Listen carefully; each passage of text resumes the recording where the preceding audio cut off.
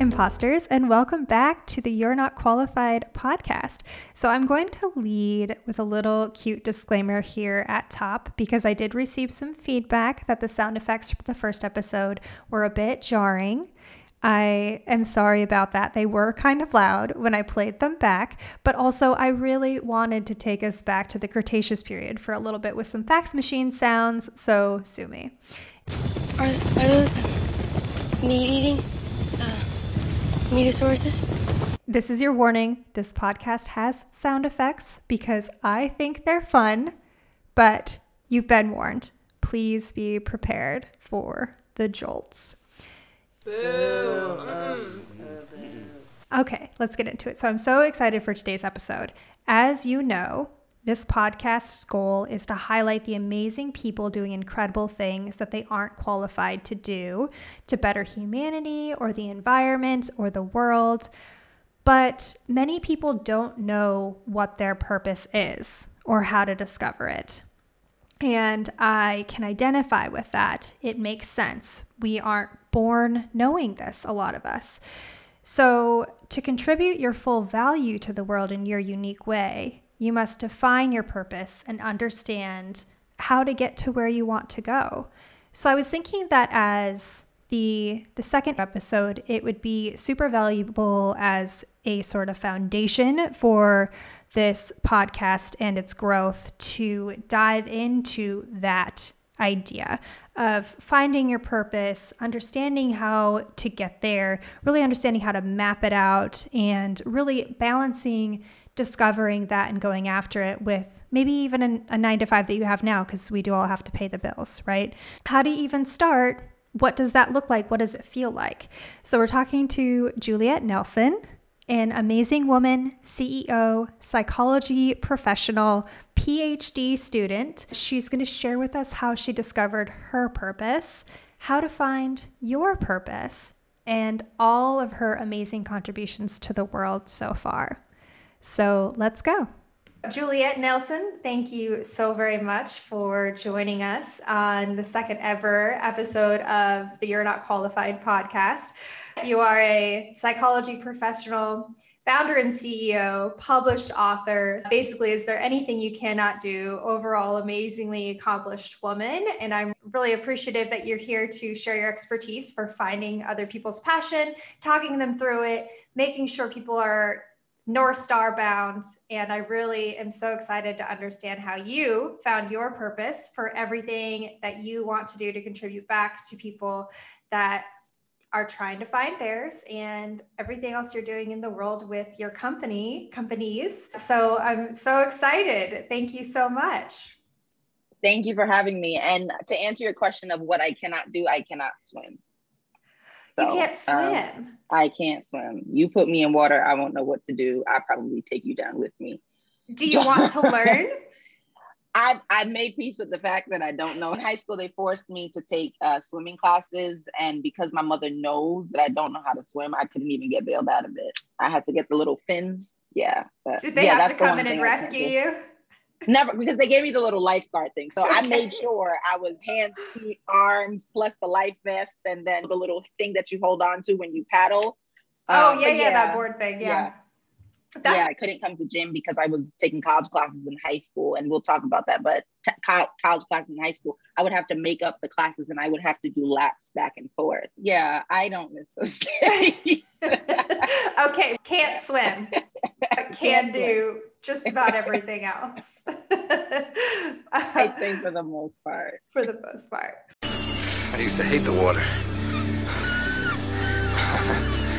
I can't imagine why. Speaking with you and diving into your expertise is really going to be important for the foundation and laying of this podcast. The goal of this is to encourage people to go after their passions and contribute to the world in ways that are massive, either careers or hobbies, really whatever fills them. And you are driven by empowering people to achieve the higher standards of their purpose.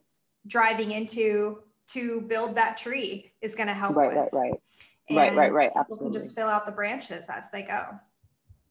Absolutely. So let's start with what you're doing now. I would love to hear about your company, CEO and founder of Januri, and how you work through that to help others. Yeah, so in 2018, I founded Junuri. Honestly, I didn't even want to start a business. That is the honest truth. I know there's this narrative of how great entrepreneurship is. Y'all, that is not a 9 to 5. It is a 24/7 job. And I was very well aware of it. And I just didn't care to be an entrepreneur. I think a lot of my friends were, no, this is a lane you should go in. And I'm like, no, it's not. And it was toward the end of 2017. And for context, one of my best friends, 20 years at the time, had committed suicide the summer of 2017. I guess I was in this place where I was trying to just figure out how to move forward. I think when you lose someone to suicide, that it's rough. It blew the wind out of me to the point where it was like, wait, what do I do now? And so toward the end of 2017, I'd gone on this spiritual fast for reasons that I really had no business going on a fast for. And I think I got questions that I didn't even ask. So I didn't get answers to the questions I wanted answers to. Out of that came Junuri. One of my good friends, who is now my business partner for another company, Voisin, we were just having like a brainstorming off the record, very casual brainstorming session of just all the things we were interested in. And I was directing 4 choirs at the time, 2 children's choirs, a youth choir, and a church choir. And he was like, hey, why not just start a website and have that for yourself with all the skill that you do and whatever. And I was like, no. And I don't want anyone telling me what to do. So no, I'll let you know if I want a website and when we'll do it. But I was like, it's a no for me. And I so happened to, within, I think, like a week or so, spend time with the family of one of my students, who's become family as well. And we were also having just an off-the-record conversation. It was the holidays. They were like, Juliet, you're tutoring these students. I was doing it through an agency. And they're like, you're tutoring these students. You're a children's choir director. You do resumes for all of your friends for free. Why not just take that under your own umbrella? You have so many skills and you have so much to offer. Why not just take that under your own umbrella? And talking through it with me, I was like, oh, maybe I can do this. And they're like, it doesn't have to be complicated. It can just be this little LLC and so on and so forth. And so out of that fast came the idea of Junuri. Junuri, that's Junuri. You can find them junuri.co, so junuri.co. Junuri was founded in March of 2018 by Juliet, and the goal was to help students and professionals achieve their different goals. In 2020, it expanded its brand to have 3 subsidiaries, and Junuri Pursuit was one of them, and that would focus on continuing to offer services that would foster learning, growth, and development for learners, professionals, as well as organizations. And then there was also a publishing company, Junuri Publishing, that came out of that for people finding their own voice with book editing, coaching, and publishing services. And then Nuri Lens, which Juliet will talk about more as well. And it's just such a cool concept to have a eyewear company that is focused on seeing the world through your lens. And of course, she will dive more into that as we continue our conversation. So let's get back to it. And so I went back to my business partner and I was like, yeah, I guess we are doing this website. And so by the end of that year, that fast, I had a website and so on and so forth. But of course, this was also a journey of what I was going to do. What was this business going to mean to me? And for those who are in the beginning of stages of starting a business, you're figuring out what your business name is going to be, finding a domain, finding a model. What is your service offering going to be? And then you have all these ideas of what you want to do, but you have to figure out where you're going to start. And I think through that process, that was also healing, evolving, growing. And that was another phase of going through my healing process. And that's where I think it stuck, where it was like, okay, sharing my lens. For context, Nuri, in Junuri, I actually taught English in South Korea. Oh, wow. Almost 10 years ago by now.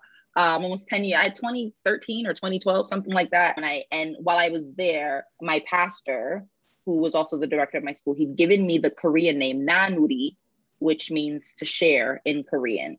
So he also commissioned me to share my gift wherever I went. Oh. And so the name Nuri is something I kept with me because I remembered that commission. I remembered that calling, that I have a gift, and whether I know it or not, I have something and it has to be shared. whether it's at the smallest level or the largest level.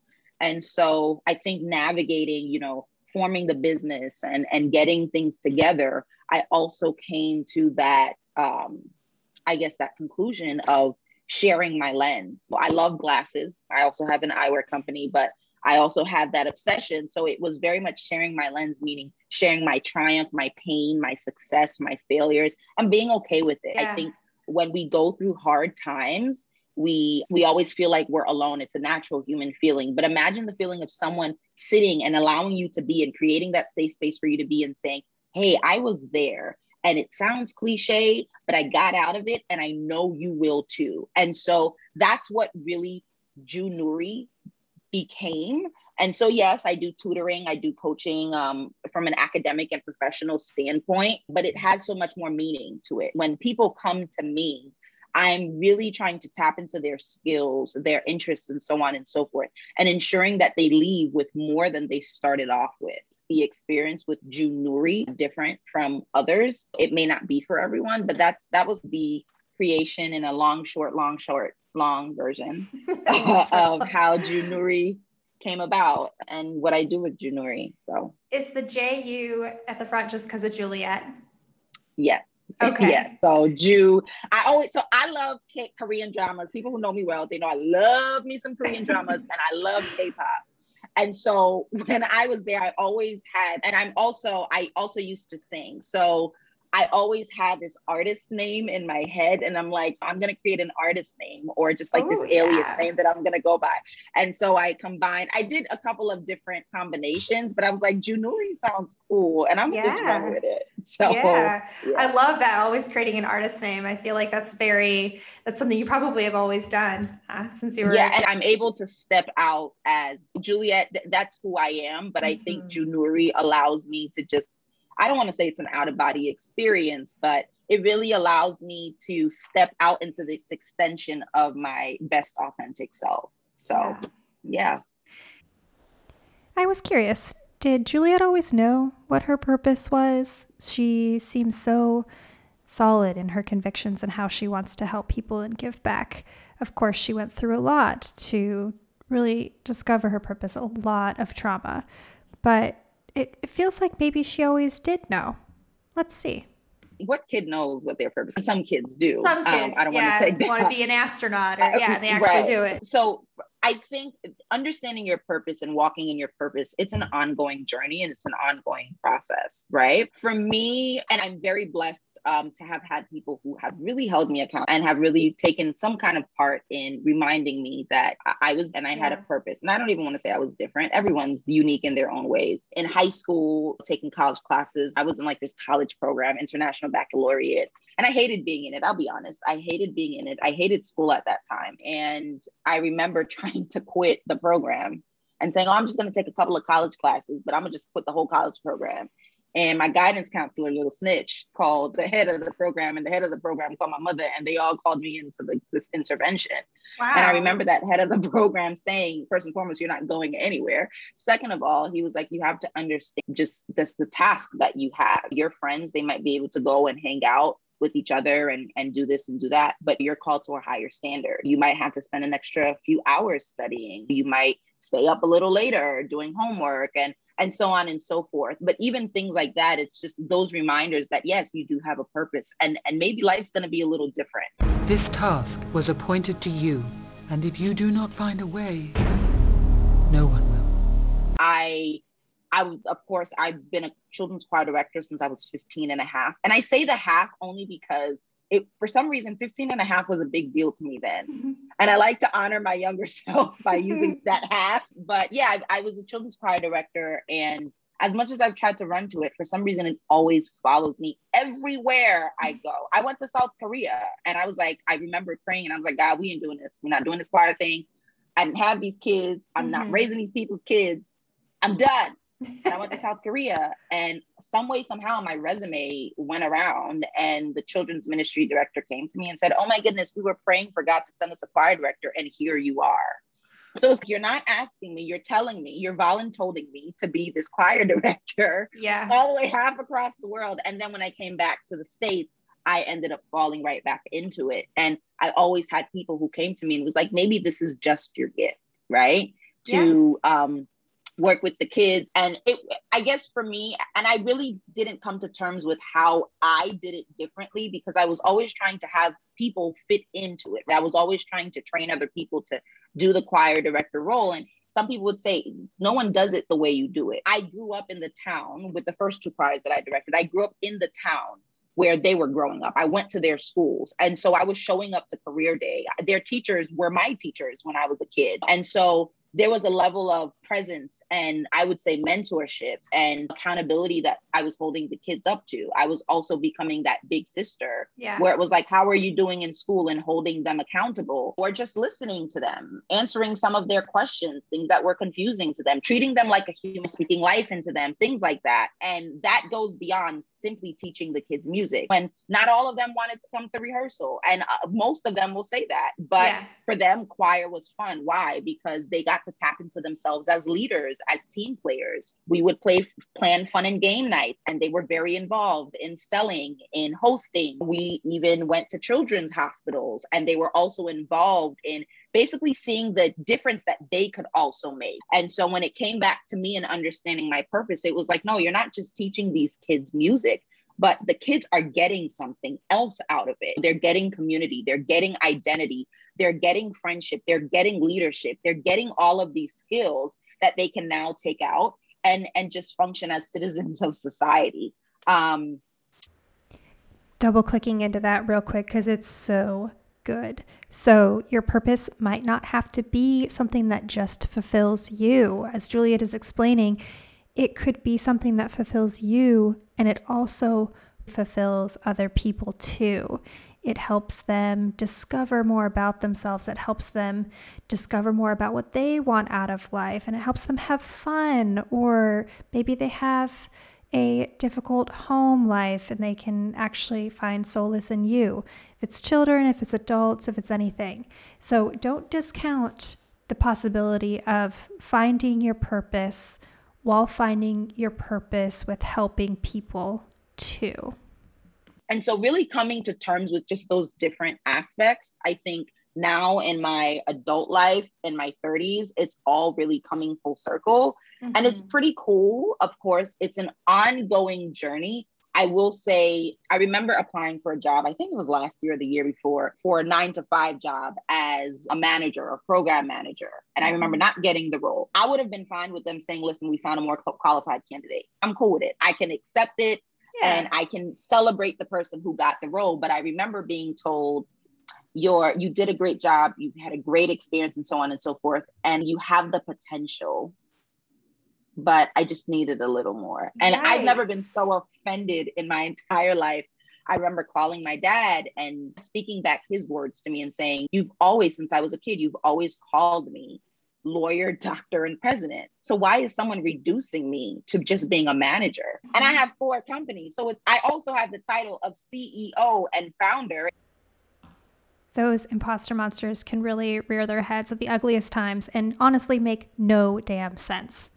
No sense. So just ignore them, battle them, know your worth. You can be a CEO, literally managing your own company, and somebody doesn't see that value. Screw them.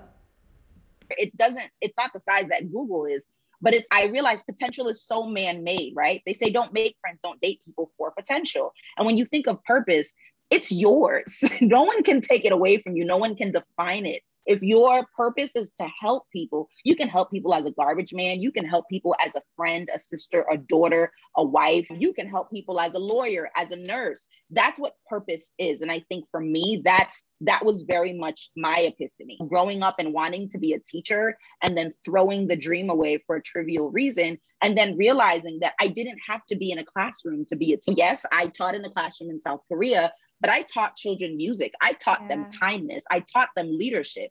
And even in the workplace, I was able to train, and I was able to develop training and see how I can impact training in the workplace as an industrial and organizational psychology professional, even in working in diversity, equity, and inclusion.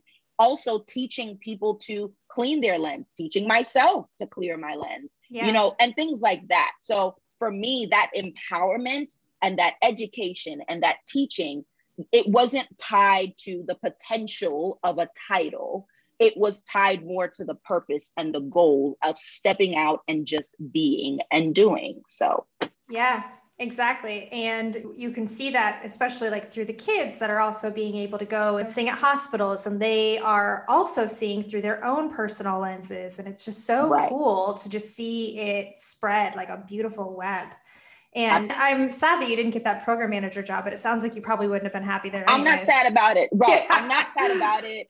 Interestingly enough, I think maybe like now a year, the organization I work for, they went through a restructure. My position was eliminated. And I ended up getting placed into a diversity, equity, and inclusion role. And for people who know how passionate I am, about just who I am and my identity, and celebrating other people as well for who they are, and also creating safe spaces for people to be who they are, maybe disagree, but also accept the other human beings existing in the same space, if that makes sense, and understanding each other's lived experiences without it taking away from yours. So people knowing that about me, I just ended up in a role that was tailor-made for me. So honestly, I'm happy for myself from not getting that position.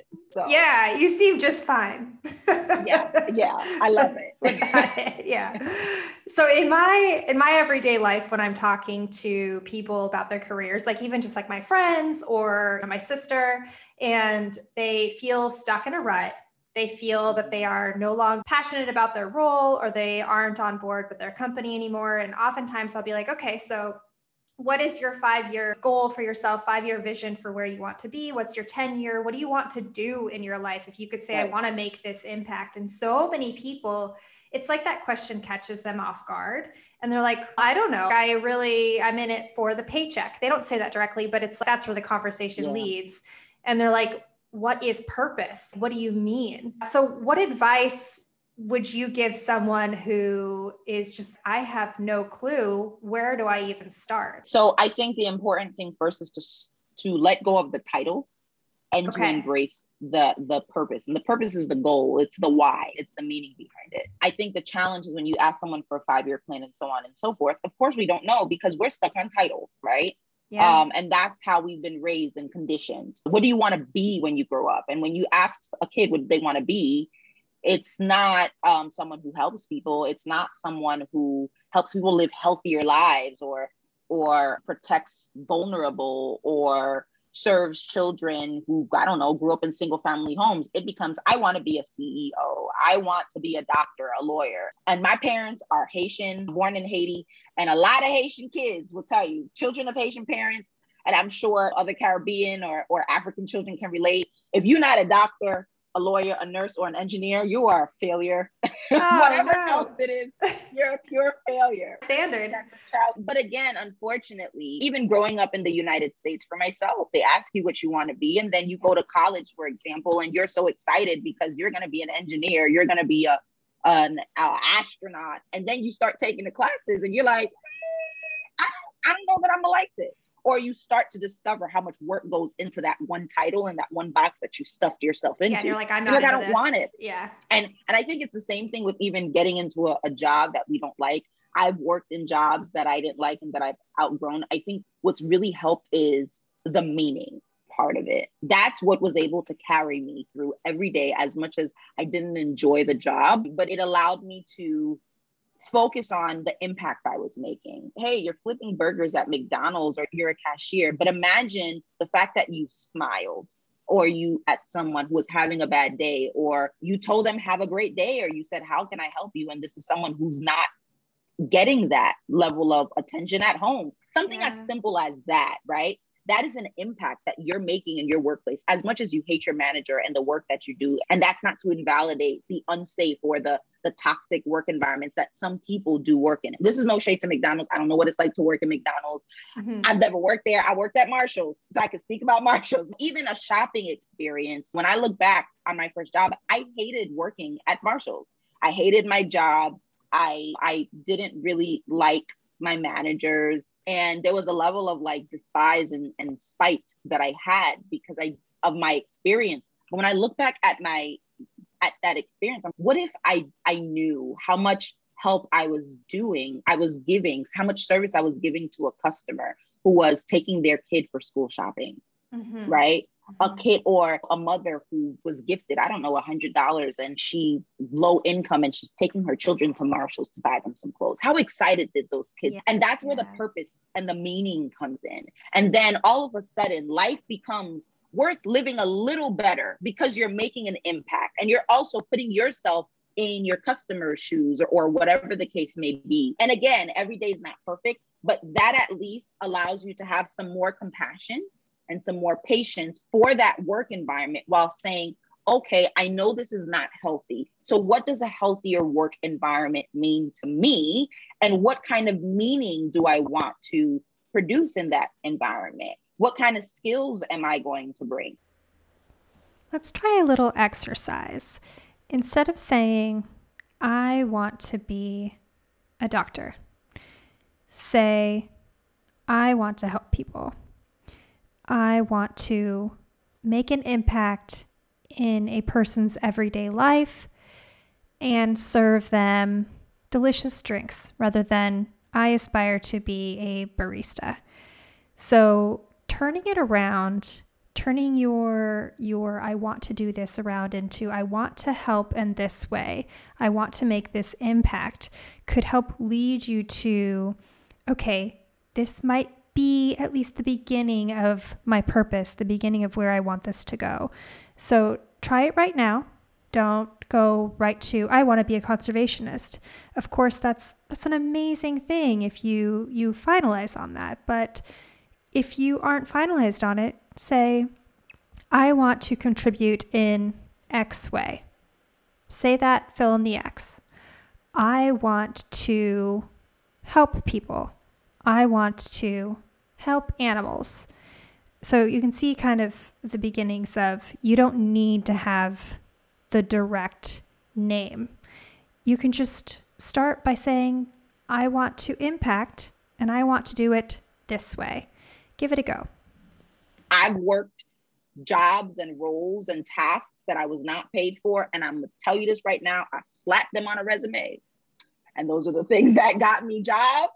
Put it all on there. And so again, of course, the future is not uncertain. And I think we live in this world where we're constantly having to plan for such an uncertain future. Who knew that we were going to go through COVID, right? Yeah. But when you can at least try to seek for the meaning, that's where the purpose part comes in. Seek for the meaning in what you're doing now, and then discover how you would like to make meaning out of life going forward. Maybe that can give a little bit more direction and insight.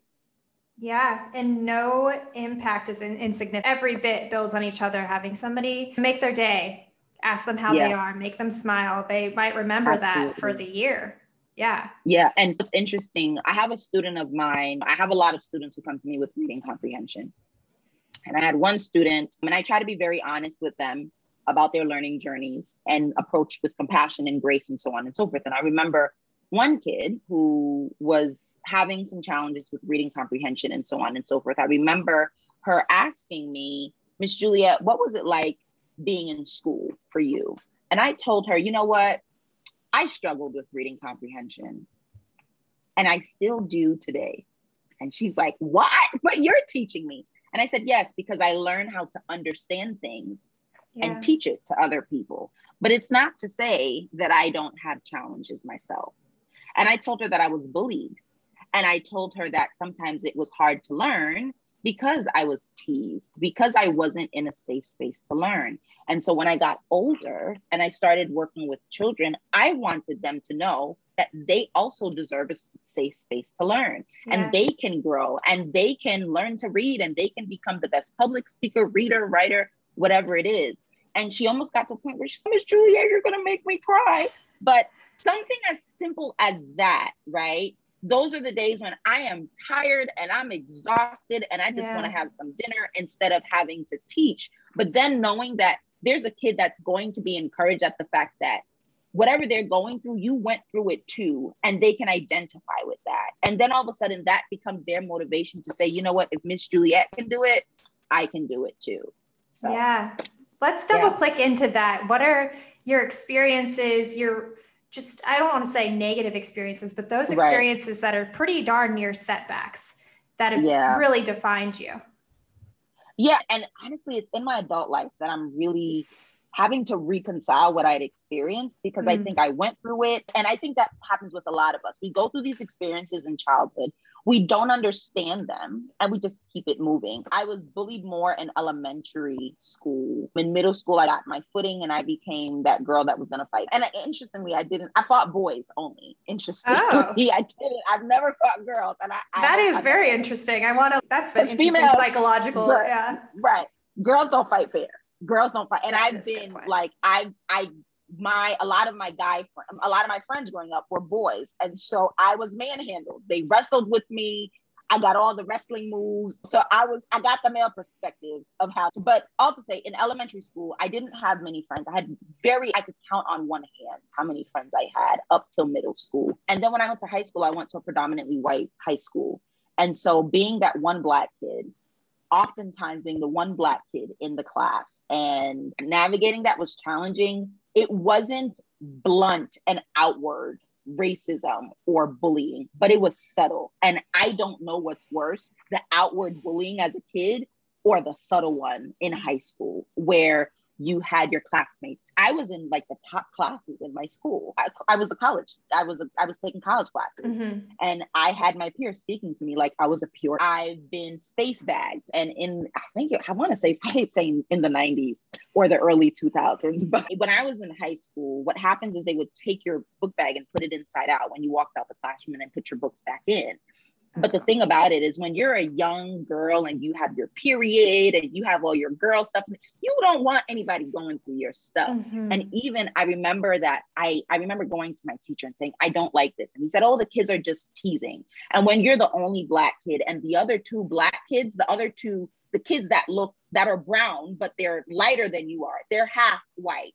So I came to learn that they were being used as the tools to bully me by the rest of the class. And when I would communicate it to my teacher, he would say, oh, they're just joking. And it happened again and it happened again. And I ended up having to go to my principal and saying, I have a clear record. I have never gotten in a fight. However, if this happens, and I've gone to my teacher, but if it happens again, a kid is going to leave in a stretcher and it's not going to be me. And I will forever be grateful to that principal because and I don't know what he said or what he did, but it never happened again. But again, so for me, he probably said something because again, I was a very compliant kid. I didn't fight and I wasn't picking for fights. I wasn't looking for fights, but that was my lived experience. And I also had to try to have some compassion as well for kids who didn't see a Black kid. And so a lot of what they said and what they did, it had to have come from somewhere that they learned. And so in my adult life, I also try to reconcile and come to terms with that.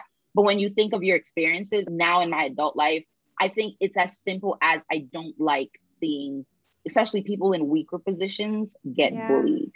I hate it. It's that simple for me. Even with my children's choirs, I always tell the kids, I don't care if you're brother or sister, you don't breathe in the wrong direction because I will tell you it's not acceptable. Keep all hands, feet, and objects to yourself. And again, with these kids, I need to return them in the factory condition that their parents gave them to me. Our repair spa will keep you stuffed, puffed, and lightly buffed. But again, those experiences really put me in a position where I don't care to see someone in a weaker position get pounced on. And so I'm more than likely going to say something and I tend to be a very passionate person.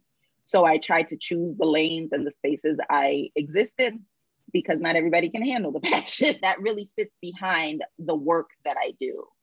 Yeah. And you are very strong. You stick up for yourself.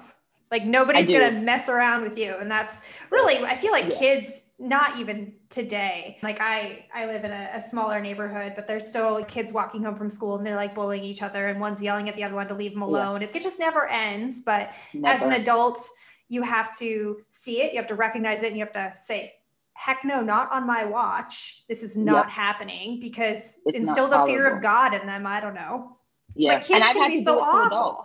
Yeah. I've had to do it to adults. I've directed youth choirs, young adults choirs. adult ensembles and you have one adult who's like talking at another choir member, and I've had to pull them to the side and I hear their perspective, because you also have to understand that bullies, they come from a place of pain and they don't know how to channel that pain. Not our responsibility, but that's just the reality. And so it was a matter of listening to their perspective and then saying, this behavior is unacceptable. So if you feel that you're going to bully under my watch in my choir, you can take that somewhere else, because I don't take it. And I will not allow someone pouncing on another member. And don't tolerate it. Not at all. I'd love to learn more about your eyewear company, because I love the idea of the symbolism behind it, where it's your lens. And I love eyewear. Your glasses are fantastic. Is that the idea that it really sprung from? Like, you love eyewear and you want to encourage to see through individual lenses. And like, how did that all start? Yeah, so again, it all starts in South Korea.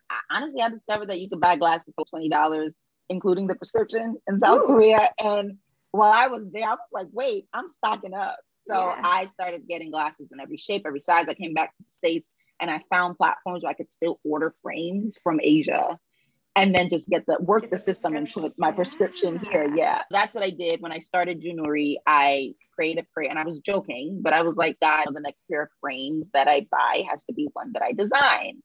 I was joking. And I've had people say, oh, and for those who know Junuri, like from like the day ones, my first logo was actually a pair of blinged out glasses. Ooh. It had nothing to do with the company, but everything to do with the fact that I love glasses, and that's all that mattered. I think in 2018, I want to say, I discovered blue light. I found that gamers, people who play video games, they wear blue light, they use blue light filters, they wear blue light glasses to protect their eyes from sitting in front of the screens for so long. And then that kind of led to Nuri Lens.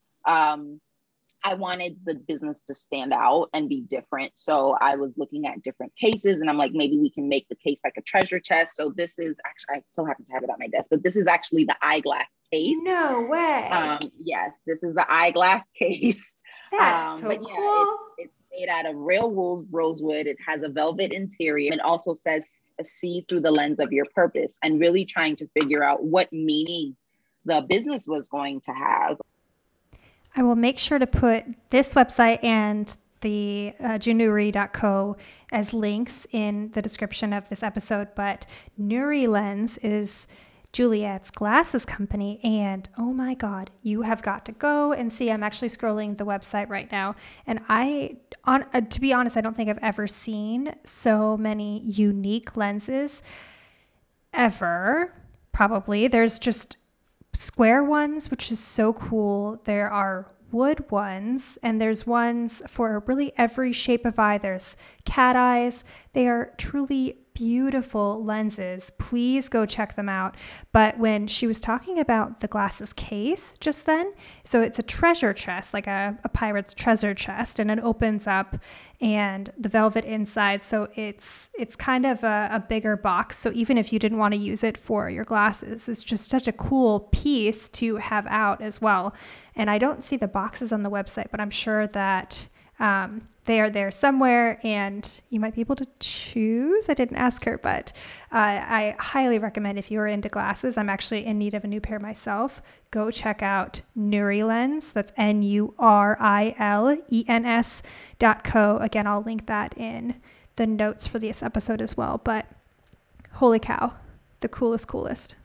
Of course, Nuri, back to Nuri, it means to share. And when you put that together with lens, it's sharing my lens. And when you think of the significance of wood, it has a spiritual significance of knowledge, of longevity, of wisdom. And it's like a tree that's deeply rooted, and it weathers every single storm, but it still evolves and it still grows and it still stands tall.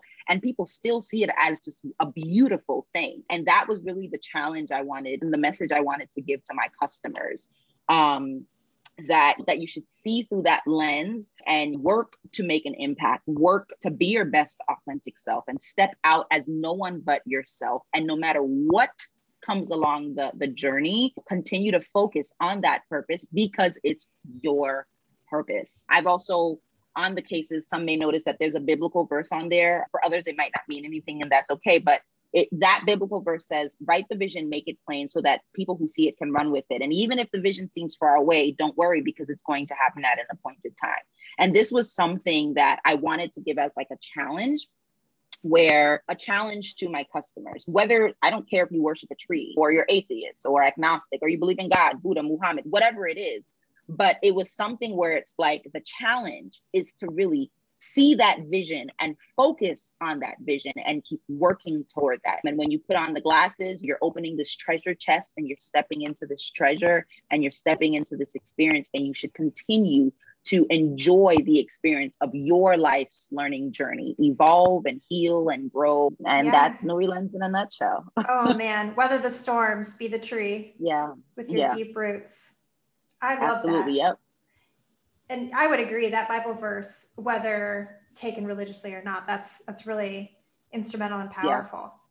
Yeah. And I've had the comments of, why do you include it? If someone's Jewish or they're not Christian, they can't relate, it might be offensive. And really, and for me, it was like putting it there. If it means something to you, cool. But if it doesn't, that's fine. But the intention behind it stays the same from one human being to another. It's like, I am celebrating you and who you are and your identity and your purpose. And with these glasses, I want you to step out as your best self and continue to walk in that purpose. Yeah. Are you a fan of writing down purpose, writing down, making lists of like even really grand schemes of how to get there? Yeah. So this notebook here, this notebook has, my mother got it for me, and I think she didn't get it for the purpose that I use it for. She got this little book and it says, God is bigger than the ups and downs. And it's just like a little notebook. I don't know if you can see it, but it's lined. And I remember someone just having a hard day and trying to really process a lot of what I had on my plate. And the person said, okay, make a list of everything you have to do, all the projects you have on your plate. So I made a list. And then they were like, I need you to write a list of affirmations. So I started, it's normal for people to, I'm going to make $1 million and whatever. So I start making these big, and she was like, no, I need you to affirm those behaviors that you're going to take on to become and be who you want to be. And so with that, instead of, for example, I'm going to be this, that, and third weight, it was I'm exercising for 20 minutes or I'm drinking a gallon of water every day. Instead of saying I'm going to be a millionaire, it's I'm saving this, that, and third amount of money, or I'm taking these little steps and I'm doing them every day. And so in the morning, and this is not something I do every day. Some days I'm like, I don't feel like it, and it's a no for me today. Or I use the to-do list from yesterday, and I'm like, we're just gonna roll this over until today. I love rolling over lists. This is me being transparent, but I do make a to-do list of everything I have to do that day. And for me, I know the feeling of sometimes just getting up out of bed being hard. And so on my to-do list, it's as simple as meditate, do your devotion, drink water. Sometimes it's wash the dishes. Sometimes it's because my work attire is very much a wife beater and shorts for joggers because I work from home. So sometimes it's get dressed. Sometimes it's twist your hair. Sometimes it's like the smallest things, but I also couple that and have the bigger projects. Sometimes it's send someone this email, finish this task, finish this paper, and so on and so forth. And what happens, the psychology behind this is beautiful. What happens is when you start crossing out something as simple as drink a glass of water, right? If on your to-do list it said brush your teeth and you cross that out, even if your list had about like 15 to 20 things, just crossing those little things out, it's, oh my goodness, I'm doing something, I'm accomplishing something. And to the rest of the world, yeah, maybe it's trivial, but to you, it's a big deal and it's worth celebrating. And so for me, I used to talk to my parents every day. And when I spoke to my parents, I crossed it off. And it had nothing to do with the fact that I didn't remember to call them. But knowing that I did something, it was like, it's okay if you didn't finish this 10-page paper to hand in for a class assignment, but you did talk to your parents and you accomplished something today. And the same with my affirmations. I may not have achieved every single thing on that list. Sometimes it's go for a walk for 20 minutes. Sometimes it's drink a gallon of water. And even if I made it to 100 ounces of that 128, or even if I did half of that gallon, or even if it was one glass, I'm still seeing that. And I'm like, okay, I need to get closer and closer to that. And so it's my way of keeping me accountable. It's my way of also affirming who I am and what I'm able to do. And it's also celebrating just the little steps I'm able to take. I tell people, especially like for people who suffer mental illness or have contemplated suicide, we need to stop telling people that they have their family and their friends only to live for. They have themselves. And I think when we can step out as our best selves and be our best selves for ourselves, life becomes such a beautiful journey, no matter how challenging it can be. Yeah, so the world needs you. The world needs what you have to offer and give. And it would and you are part of the world. Yeah. People would be remiss, and that's sad. Yep. Habit building is something I've heard a lot of. And that kind of really sounds like that. It's you drink your glass of water, and then the next day you drink a glass of water and you write 1 page of your paper. And the next day that you're calling your parents and writing 2 pages of the paper. It's like it becomes so much more ingrained, and this is just my routine too. Yep. Absolutely. Yep. Yeah. If people want to know more about what you do, and even if they want to apply for services or have you directly assisting them, where can they find you? How does that work? So you can visit my website, JulietNuriNelson.com. That is JULIETE. My name is French, not Italian. Nuri spelled N as in Nancy, U, R as in Robert, I, Nelson spelled N as in Nelson Mandela, E, L as in Larry, S-O-N, JulietNuriNelson.com. My Instagram is also Juliet Nuri Nelson. I'm not as active on Instagram, so I'm sorry if I don't follow you back as soon as you follow me, because I'm trying to finish a dissertation. But yeah, so you can visit my website, and it has links to Nuri Publishing, Nuri Lens, and everything else that I'm working on. Yeah. Great. What is your dissertation on, may I ask? My dissertation is on the experiences of Seventh-day Adventist volunteer workers with the concept of psychological ownership. So basically taking an industrial and organizational psychology term that you would find more in the human resources for-profit world and bringing it into a nonprofit space where you have people offering their services for pay, I would say, without a paycheck. So basically seeing what ownership in those roles means to them and what their experiences have been with it. Interesting. So it's diving into why they are so passionate if they aren't getting paid. Kind of? I would say, so psychological ownership, per definition, is the concept of feeling ownership, feeling like you own something belongs to you, but it's not a legal thing and it's not very much tangible. And so research in the human resources and the industrial and organizational psychology space has found that when, for example, an employee feels like this organization, this workplace is mine, right? I'm a part of it too. I'm going to work harder, or I might go the extra mile, or I might be more engaged.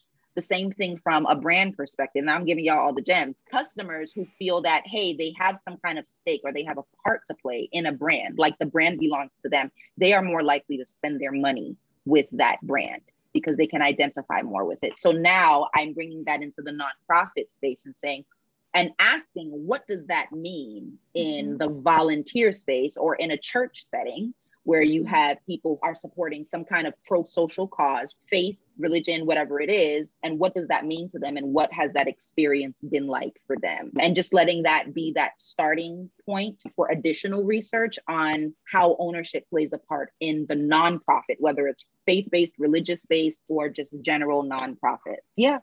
That's fascinating. When is it due? So I have about like maybe 50 to 75 pages to write. It sounds crazy, but that is crazy. I'm trying to really get it done. My birthday is on the 10th, so I'm trying to get it done over the next 10 days. My voicemail actually says that I'm on vacation and taking time off. If you have an emergency, call 911 so that I can focus on my dissertation. You have one unheard message. I'm trying my best to really, I have the last 2 chapters of just speaking to the analysis and the results of the data and the conclusion. And hopefully by the end of November or December, mid-December, the latest, I will be Dr. Juliet Nelson. Yes. Oh my God, that's so exciting. Thank you so much for taking the time out, like your extremely busy life. Happy early birthday. Good luck. Thank you. And it's been an honor to be on this platform. I wish you all the best and all success. I'm super excited for you. Oh, thank you. You're going to have a blast. I'm so excited. Yeah, I'm having much more fun than I thought I would. When I was like, oh, I really want to get this message out and I want to encourage people to just do the thing, just heck and do the thing. Don't care about if you're not qualified, just truly just do it. Build the skills as you go. Please. Right. Of course, society has our own definitions of what qualifications mean, of course. Yeah. But for the most part, if it's meant for you to do, just go for it. Yeah. My father says if it kills you, you'll never have to do it again. So I always go with that. Just try it once. And if you survive, keep going. I better put that on a sticky note. I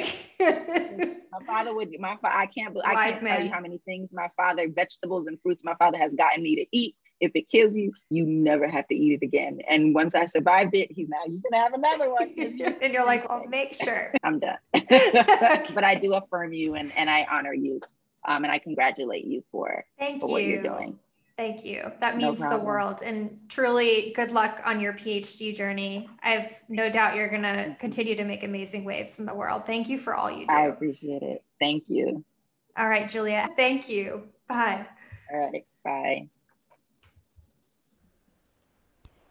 Only a couple of weeks now from the airing of this episode will we be able to call her Dr. Juliet Nelson, which is just so very exciting. I decided to leave a little bit about her dissertation in there because it's an absolutely fascinating topic. And if you see any publications about it, it might be from her, probably will be from her. So if you happen upon it and you can remember meeting her on this podcast and all of the great things that she's doing in the world and for people to find their purpose. So I really hope that you were inspired by this interview. And I really hope that you go out there and you just do the thing.